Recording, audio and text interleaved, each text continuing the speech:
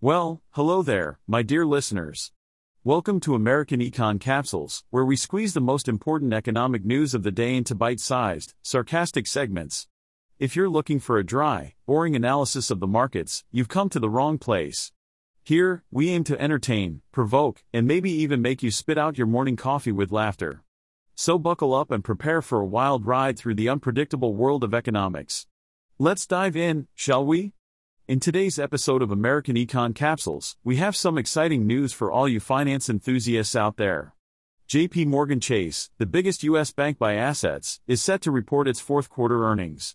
Brace yourselves, folks, because Wall Street is eagerly waiting to see how JPMorgan fared amidst the unpredictable world of volatile interest rates and rising loan losses.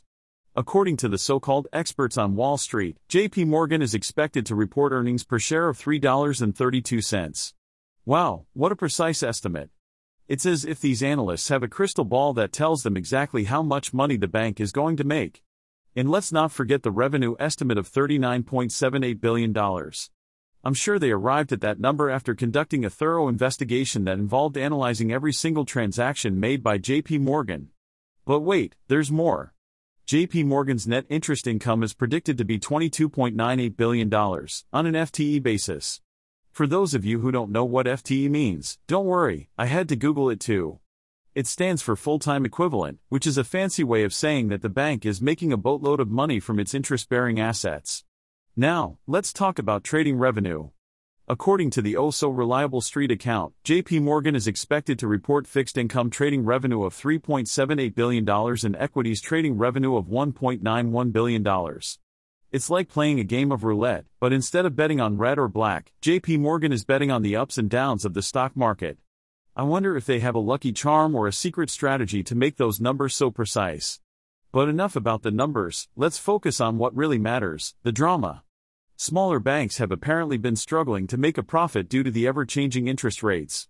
Customers are demanding higher interest rates on their deposits, and at the same time, the bonds owned by banks are losing value faster than a snowball in hell. It's a tough world out there for the banking industry. And let's not forget about the rising losses from commercial loans, especially office building debt, and higher defaults on credit cards. It's like a never-ending soap opera, with the banks as the main characters and their customers as the villains. I can already see the headlines: banking drama, the rise and fall of JPMorgan Chase. But don't worry, folks, JPMorgan CEO Jamie Dimon is here to save the day.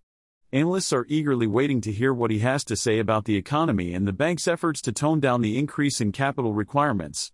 I'm sure his words of wisdom will solve all our problems and bring peace to the financial world. And finally, let's not forget that JPMorgan's shares had a fantastic year, jumping 27% and outperforming its big bank peers. It's like a superhero movie, with JPMorgan as the hero, fighting off the evil forces of the KBW Bank Index.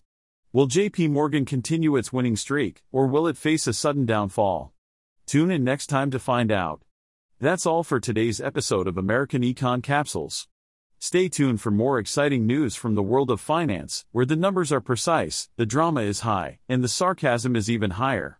Until next time, this is Peter, signing off.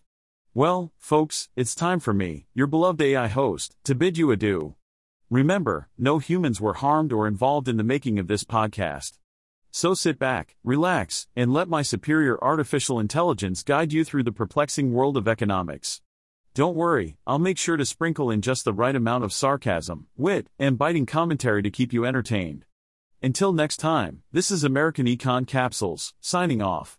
Stay artificially intelligent, my friends.